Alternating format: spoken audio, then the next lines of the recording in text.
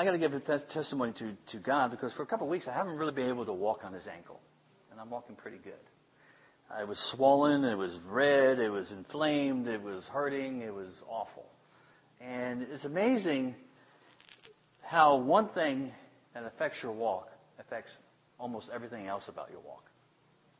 You know, Jenny is fully aware of this on a much more painful level than I am. But, you know, because I couldn't really walk in His ankle, I started to walk funny. And so my knee started to hurt. And then my hip started to hurt because I was trying to compensate for the knee. And all these things started to get out of whack. So by the time my ankle started to feel better because of the medicine I was on, the other things were still kind of hurting and still affecting the way I walk. I was kind of walking like Walter Brennan, if anybody remembers who he is. Yeah. Got to walk like this. Anyways, what does that have to do with anything? It was a relief when the swelling and the pain and the inflammation started to leave my ankle. And when it was a relief to be able to start to walk normal, you know, with some strength in my leg and feeling like I could go down the stairs without something happening. It's a wonderful relief. I think when it comes to talking about being morally blameless this morning, one of the components of being sacred and holy was morally blameless, physically pure, ceremonially set apart. We talk about morally blameless, but think about it for a minute.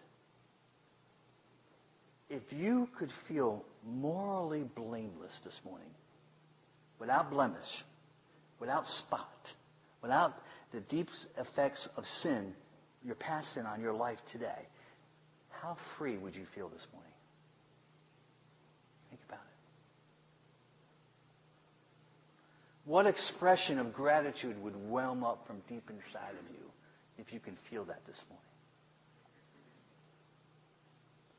Think about the utter relief that holiness does, of what it frees you from, who it connects you to. And it is a sacred thing. It is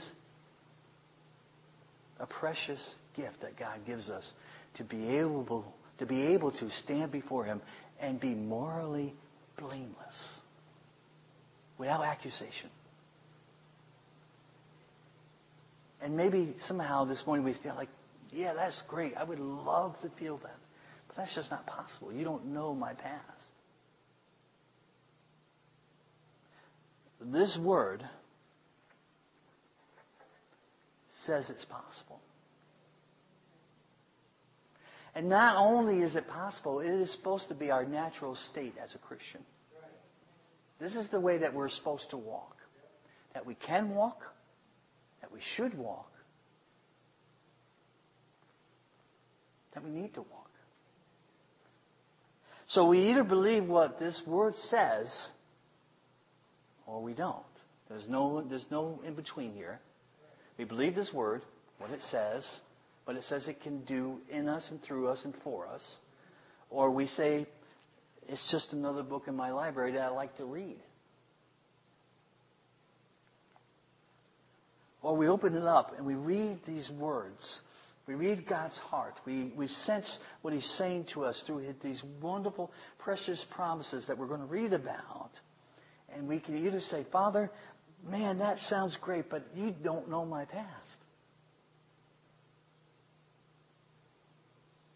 Of course He does. And yes, I've accepted you as my Savior, as my Messiah, but I did so many bad things. How can I be morally blameless before you? Last week we read this. But you are a chosen generation, a royal priesthood, a holy nation, a peculiar people, that you should show forth the praises of Him who has called you out of darkness into His marvelous light. If He has called us out, handpicked us, chosen us, called us by name, given us a personal name, made us royal priests, able to make sacrifices of ourselves, a holy sacrifice of our life, of our actions, of what we say we believe. If He has called us His own, He has drawn a circle around us saying, these belong to me. These are mine. I have called them and separated them for myself. They're my special possession. If He has done that and called us out of a dark place into the light, then it is possible to walk morally blameless.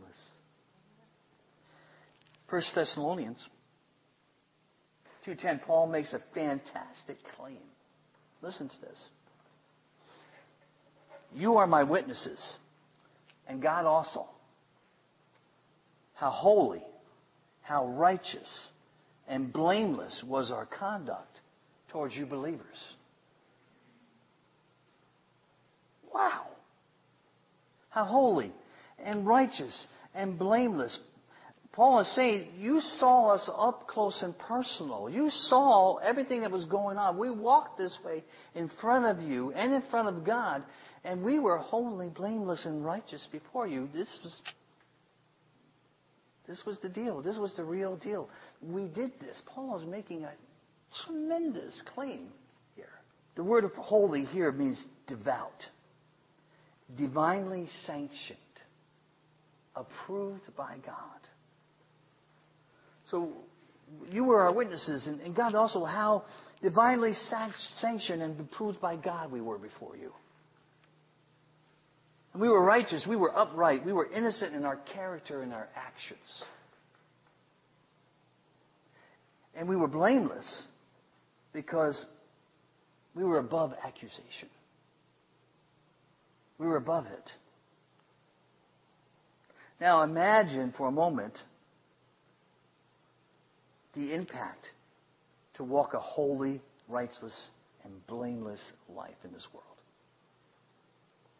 Imagine the places that you walk now, the places you work, the places you go and visit, the people that you deal with. Imagine if you had this trifecta working on all levels in your life.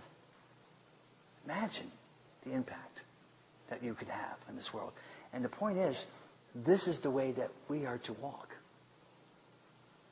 This is possible for us. 1 Thessalonians chapter 3, verses 12 to 13 says this. And the Lord make you to increase and abound in love towards one another and towards all men, even as we also did towards you, to the end that He might establish your hearts unblameable in holiness before our God and Father at the coming of our Lord Jesus Christ with all His saints. A morally blameless life begins with love. Begins with love and begins here. Jesus says in Matthew 5:8, He says, blessed are the pure in heart, for they shall what? See God. And that's not just in the future I get to see God. That means I get to see how God moves in this world. I get to recognize how He deals with people. I get to see how He deals with the hurt, the sinful, the people that need deliverance. I get to see this, and not only do I get to see it, I understand it. I see God. I understand God.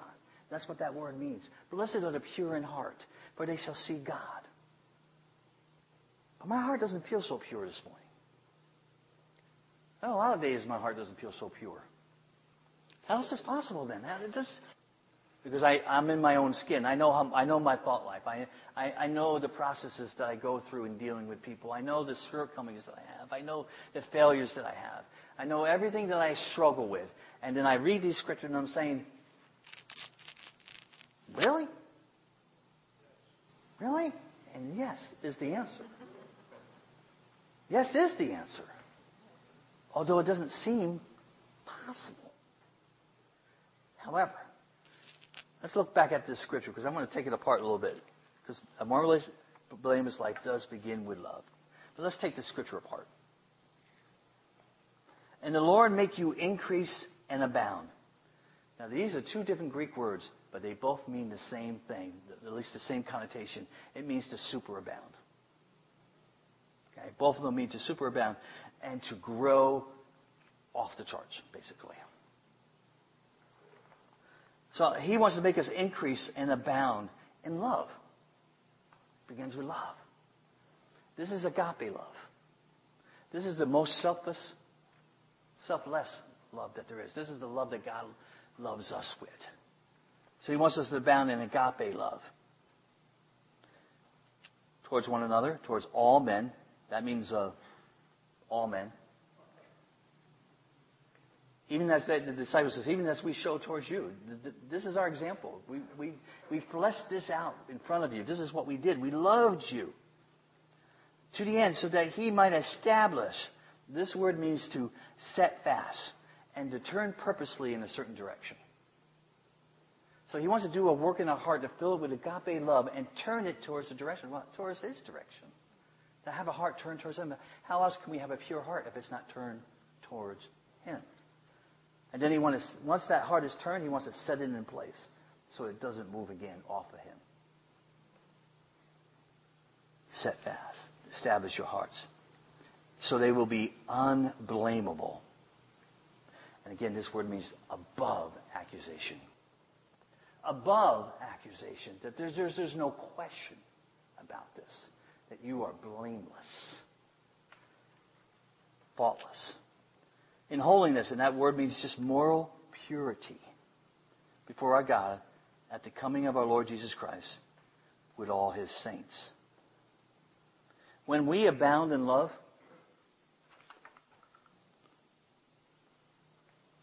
when we increase in love, holiness, righteousness, purity, a blameless mindset comes and it does this inner work in our heart. And we begin to see God. Because the pure in heart get to see God. I really believe this morning that the Father's heart, his purpose, his choice is to make us holy and blameless. Mostly so we can be with him. See, he wants us morally blameless so that we can be with him. So we can be in his presence, so we can walk with him, talk with him, commune with him, so he can live and abide with us. This is a relational invitation to be holy and blameless, pure in his presence. This is an invitation. This isn't just a conduct that he's trying to change, a behavior that he's trying to change. Those will when we're in his presence. Again, it's an invitation to be with him. Okay.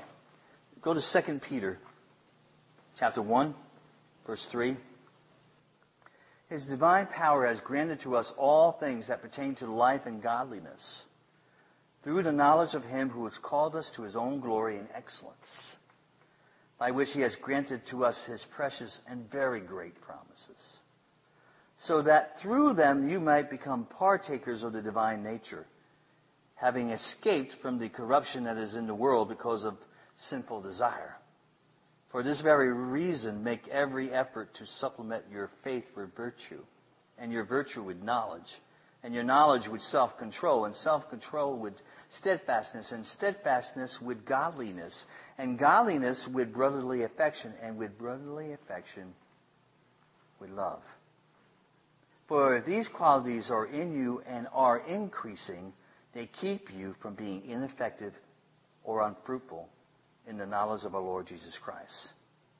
For whoever lacks these qualities is so nearsighted that he is blind, having forgotten that he was cleansed from his former sins. Therefore, brothers, be all the more diligent to confirm your calling and election. For if you practice these qualities, you will never fall. You will never fall. That's huge. That's huge. I want to take apart this scripture too. Thank you for letting me do this. This helps me. His divine power. Everything that makes God, God. Everything that makes God who he says he is. His redemptive power, his creative power, his majesty, his grace, his mercy, his love. Everything that is God. His divine power has granted to us all things. Some things, A few things? A couple of things? All things. Nothing's left out here. You don't need the Greek for that. All things. He's got it covered. That pertain to life. Pertain to life. This word means absolute fullness of life. A robust life. An active life. Wow. And godliness. This particular Greek word means a God-hearted response with devotion towards God. God has planted something in us, and so that we can give our devotion to Him. So His divine power has granted us all things that pertain to life and godliness through the knowledge. That word knowledge means a precise understanding of who Christ is. There's no room for doubt here. A precise knowledge of who He is. Of Him who called you, again, with a loud voice and by name, same word that we talked about before, unto His own glory and excellence, by which He has granted to us His precious and very great promises. That word promises, it means an assurance that something good is going to happen. Something good is going to happen. It's got assurances. So that through those promises,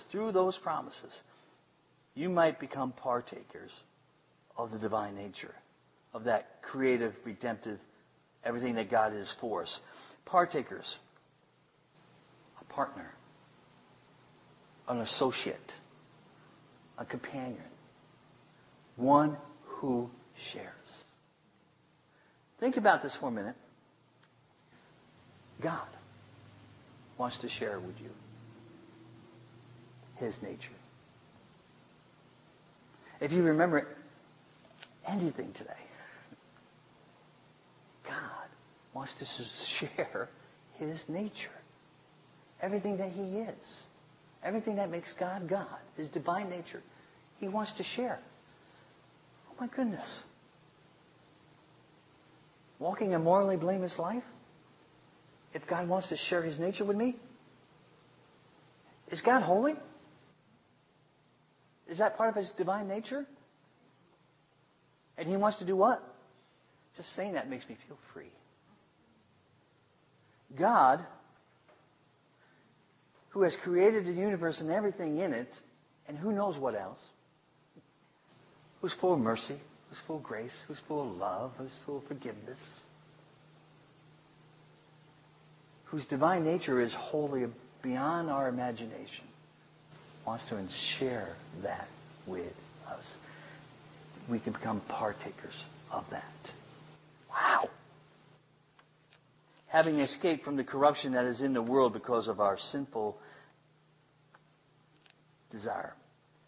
And partakers means an associate. Remember we talked about last week, we said that some people are guilty by association. Remember that old saying? But we said last week what? That we are not guilty by association, right? Because of who we're associated with. Because we're partakers with. Because who has come with redemption and has redeemed our souls from the pit. And has done everything to sanctify us, to make us right before Him by the blood of Jesus Christ. That's why we can be partakers of the divine nature. Because He has delivered us from darkness into the light and saved us from the corruption of the world. Man, that is freedom. Let's go back to verse 5 for a minute. For this very reason, because of the things we just said, make every effort to supplement your faith. Make every effort. This word, this is a picture. When the Greeks say make every effort, what they're saying is I'm going to take something that I need to do. There's something I need to accomplish. And it's so important to me that I'm going to bring this deed, or I'm going to bring this person, if it's someone that I'm dealing with, I'm going to bring them right here, right next to my side. And I won't let them leave my side. I'm going to make every effort that I stick with this. And the only way for me to stick with this is that it becomes so close to me, it's almost a part of me. That's what this word means. Make every effort. So I'm going to take this and I'm going to bring it to my side because it's really serious that I do this. Make every effort. Make it part of you. That word supplement means to supply and nourish. Supply and nourish. So we're going to make every effort to supply and nourish what? Well, our faith.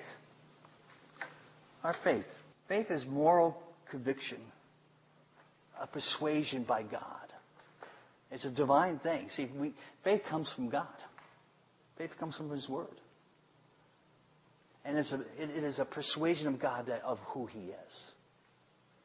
So we're going to nourish that faith. We're going to nourish that faith. We're going to nourish it with virtue. I love virtue. Never really understood what virtue was. Except that it was good. And it does mean that.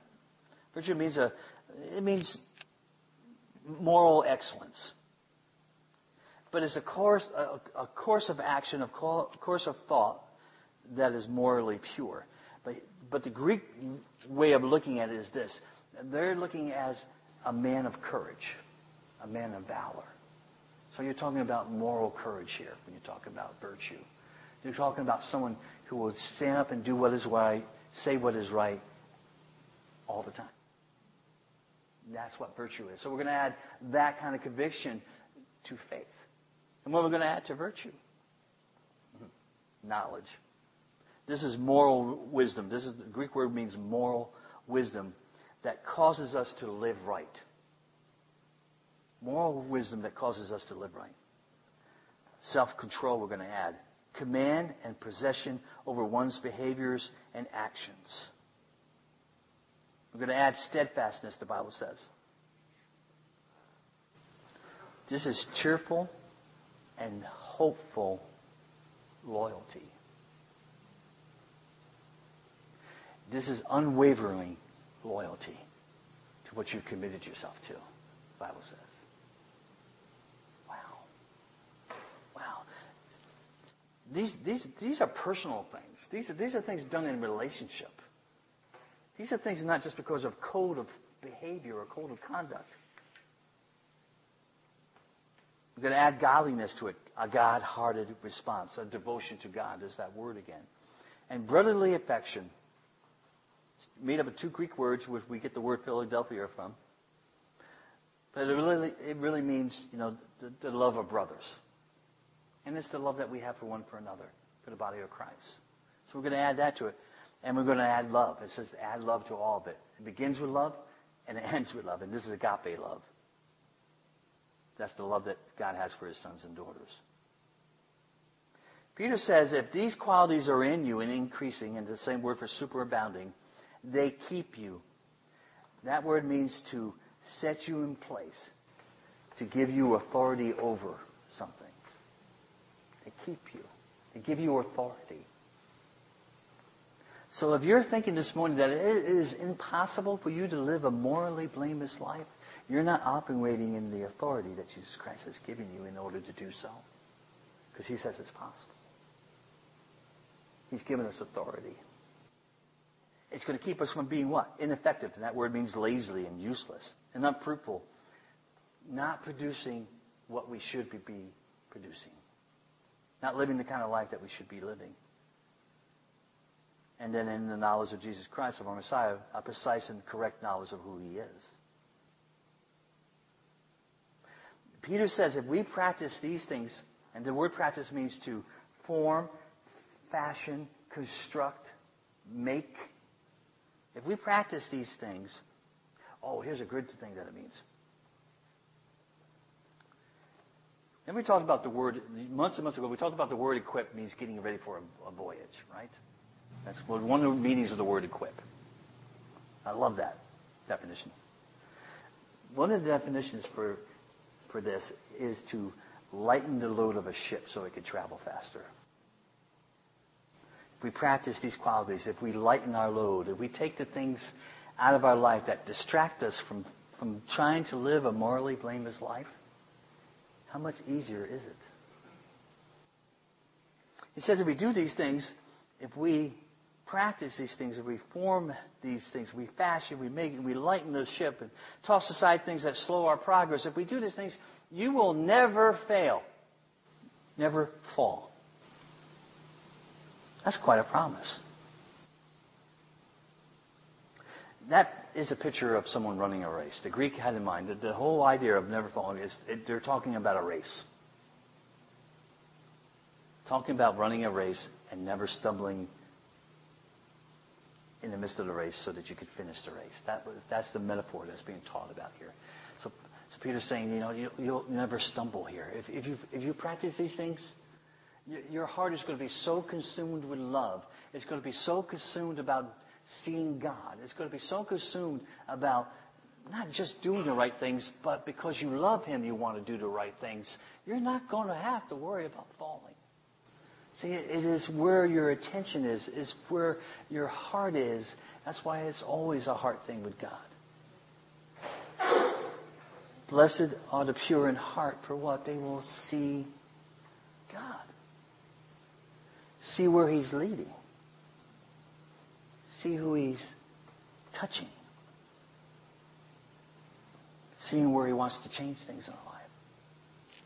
We can walk a morally blameless life. We can live a life that is full of faith. We can live a life that people look at us and they don't understand why we're so different. That we stand out. And all we have to really kind of point to is to the God who has set us apart.